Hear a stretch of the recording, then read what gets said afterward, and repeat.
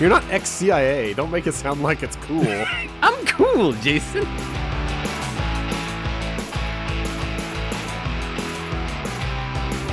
Hi, I'm Steve, and this is Then You Ruined It, a podcast where me and Jason try to get through just 20 minutes of human interaction without, well, ruining it.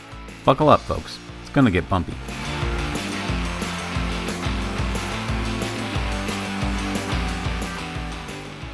Be honest with me, Jason.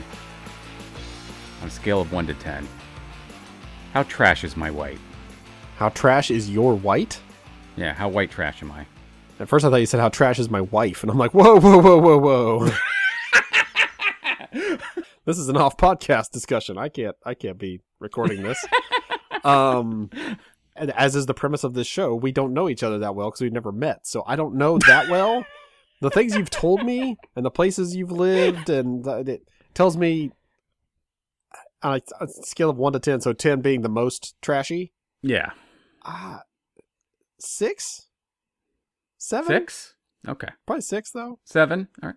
Just like looking at me, like if you saw me on the street, yeah, you know that I, have done things, unmentionable things in the wilds of Idaho. You're not ex-CIA. Don't make it sound like it's cool. It is cool. I'm cool, Jason. Wrong, but I mean, it's hard to say when you can't see somebody on the street and know they're white trash. You can, but usually that it's more hidden than that. You need to see how somebody lives. Like you need to walk up on their house and be like, oh, this makes so much more sense. You're white trash. Okay. Is that a skate ramp in your backyard? Yeah. Half a skate ramp? Why do you? You never finished building it? In my case, we're not white trash, but we definitely live in we live in a nice area. But it's also there's like so many more nicer areas like right around the corner from us, kind of. So it makes us feel like we're lower rent, lower income. But like you look at our backyard and we just have like it's just like dirt, and there's not much grass.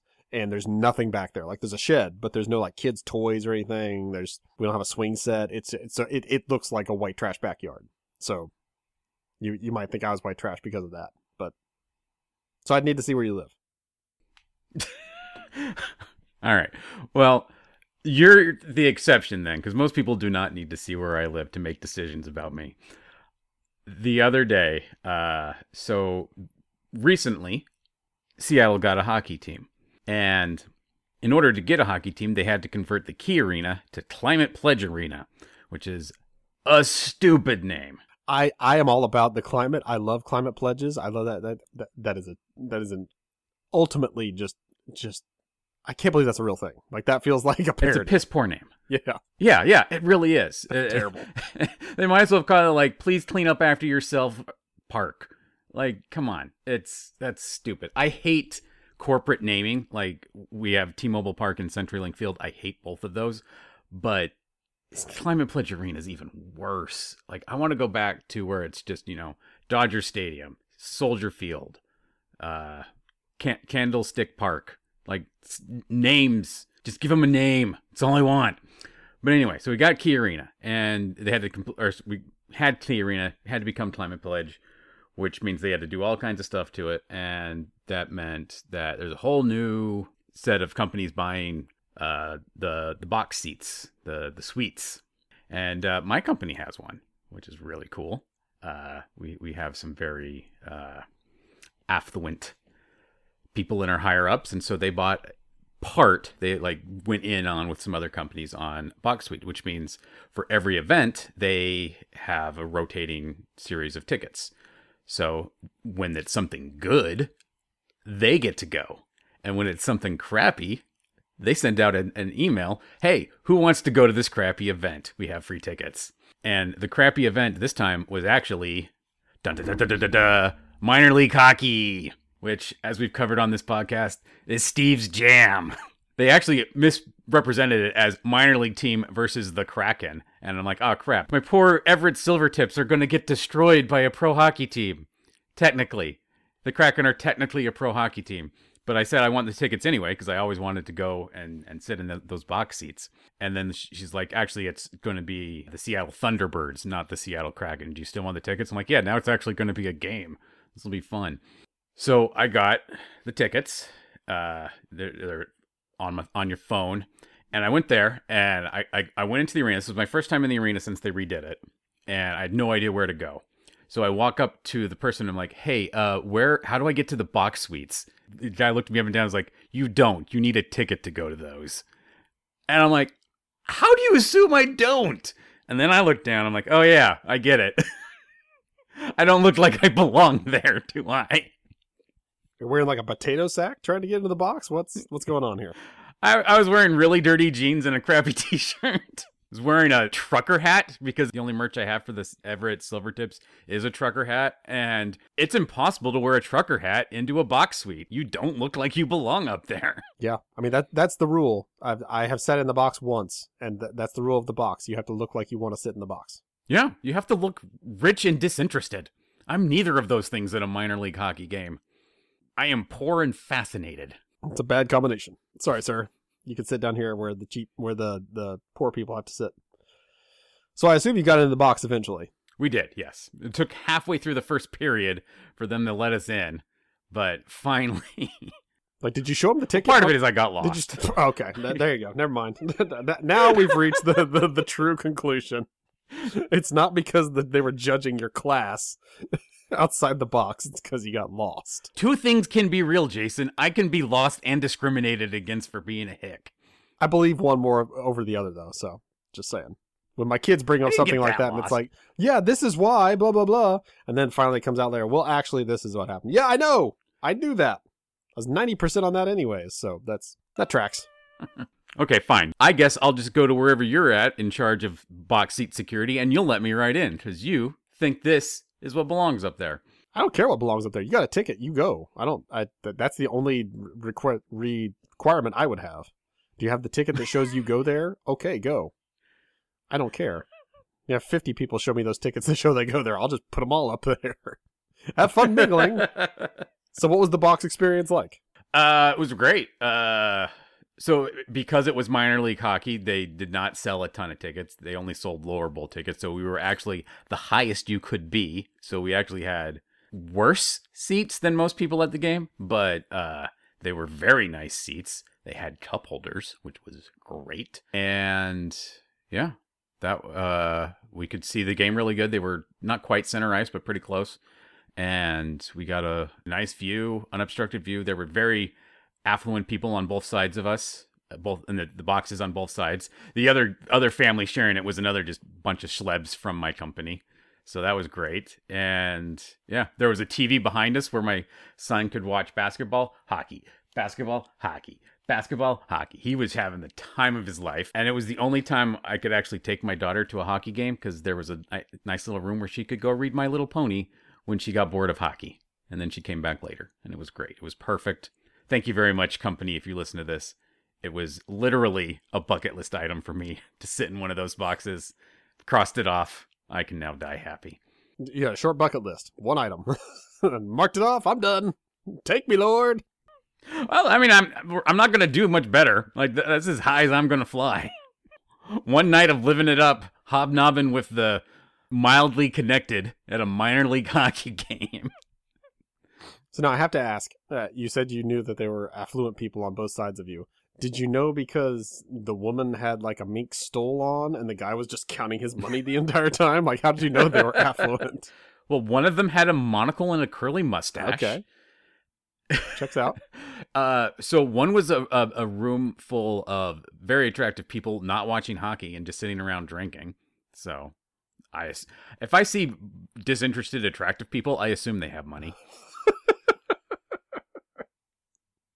All right, let me look at my list. The other one here. was actually people who were more into minor league hockey than me, and that actually like made me happy. Like I could see them like, man, you are also crossing an item off your bucket list. Give me a high five, sirs. So I one time I got to go to a Kansas City Royals game, and my dad, who did some work here and there for companies that would then throw out seats at different games to as a thank you. He got box seats to us for a suite one time, and I was like, I mean, yeah, I got to see this. Like, I've looked up there and I've seen those people and I've wanted to be those people. And now I get to be those people. And I don't remember a thing about the baseball game itself because I don't think I watched any of it. Because like you said, there was a TV. I think there might have been 2 TVs in the like suite area that were not playing baseball. So you could watch those if you wanted. It was hard to hear the game. Like you couldn't hear. I think they had like a speaker system, but we didn't turn that on because of course they were talking business or whatever the entire game. Like nobody there watched the game. Like you would maybe like occasionally like look out and be like, oh yep, I see the score. It's also the Royals when they were just abysmal. Like they were not expected to win the game. So if anything, it was like a Yankees game. Maybe I can see the Yankees, but no, it wasn't that. So yeah, I remember nothing about the game. I remember getting food and just like you didn't have to like wave down the guy with the popcorn or the chocolate malts or whatever. You could just, I want chicken strips. Sweet. I'll bring you chicken strips. Here you go. Here's chicken strips. Sweet. I can eat these. So it was, for a kid, it was like a dream. Like you said, like your son is just on cloud 9, but it was cool to do it. And I don't know that I would ever necessarily want to do it. I would want to do it with my kids now so they could have that experience if they wanted, which, my daughter has been to one minor league baseball game, and we left like 3 innings in because the game was so bad, and she just didn't care. My son technically went because my wife was pregnant at the time, but he doesn't remember anything. So, yeah. He had obstructed view. Yes, very obstructed. I don't believe you can see anything at that point. 3rd trimester, not a good view for baby. I've been to other minor league games here, and it's fine. The minor league games, the best thing is like whenever the game is not on, they're doing something. Like there's a race on the field with the mascots. They just keep it packed with things. I guess they assume if they don't keep it packed, then the game is so bad that eventually people just leave. So they're like, oh, we got to keep things going. There's a sing along and there's another race, and this one it's kind of exhausting but fun. I guess I did have a sweet experience there when I went with my music fraternity, which is co-ed. We had one of our reunions here in our town, and we got to go and get the box. And it was, again, it wasn't like enclosed or anything. It was just a box, but it had like a hot tub. And there were several people that got drunk and were in the hot tub, and like they would point us out like, hey, and such is sitting in the box today. Wave to everybody. And we were just half of us were like belligerent fools. And I think this is when I was still dating my wife. We weren't, I don't even know if we're dating yet. There's a hot tub in the box at your minor league baseball stadium. Yes, there was. I don't know if there still is or not, but yeah, there was. And it was. That, sir, is white trash. Yeah. And it was extremely small. Like you could fit like 2 people in it at once. So they kept rotating in and out. Like, who wants to have a beer and get in the hot tub? Yep, that's one thing crossed off my bucket list. Yeah, if your bucket list includes so you have to wear a swimsuit to the baseball game? I mean, some people did. Yeah, I didn't know about it ahead of time, so I didn't do anything. Or are people like stripping down to the nudesies and getting in Definitely there? not nudesies. No, I think nudesies would probably get you kicked outsies. I mean, if your weensies is under the watersies, I think it's okaysies. I think we've passed the am I white trash, and now am I am I an adult? Yeah, seriously. You must be this tall to listen to this podcast. Do you ever call it weensies? What? I mean, sometimes. Okay, you have to stop listening now. So yeah, sporting is best enjoyed with people who want to enjoy the game, or maybe you can even like explain the game to. I remember when my dad would explain the game to me, and it was super fun because I'm sure he loved talking sports with me, and just I got to learn about it, and the game didn't really matter if they won or lost. But I think the sweet experience, unless you have it like once and then enjoy it for that and don't do it again, I think that kind of ruins it. So. No, I love sports. I love going to sports. I'm that guy who loves explaining sports to people. Like, literally, my favorite thing to do is explain baseball to Chinese people. Because there's no reason to. But it's just so pointlessly me forcing my culture upon them. And them agreeing to it. Like, I don't, find random people and take them there. But I've had many friends from China. And I'm like, hey, let's go to a baseball game. They're like, I don't understand baseball. Like, I will teach you. And then I teach them. And it's fun. And I've taught my son to do it. My son is now trying to teach our friend from China's son how to play baseball. And the kid's like 6, so he's not clicking with it at all. And my son's just like, just 3 strikes and you're out. What's so hard to understand? Like, By hook or by crook, No your one family gets is going to teach all of the Chinese population in Washington about baseball. We are going to make baseball big in China so we can go there and have a family dynasty of white and half-white sportscasters who bring baseball to the people, explain it in Chinese as we go. We're going to be so rich, so famous, and go to so many baseball games and sit in so many hot tubs with our weensies under the watersies, and it's going to be dope. I mean, you've got quite a few more items to add to your bucket list now, so I'd get to writing. Thank you for sticking with us for another episode of Then You Ruined It. You can find more of our nonsense on Twitter. I am at Idahobo, and Jason is at the Jason Sigler. We also do a webcomics review podcast called Digital Strips. Find us wherever you get your podcasts.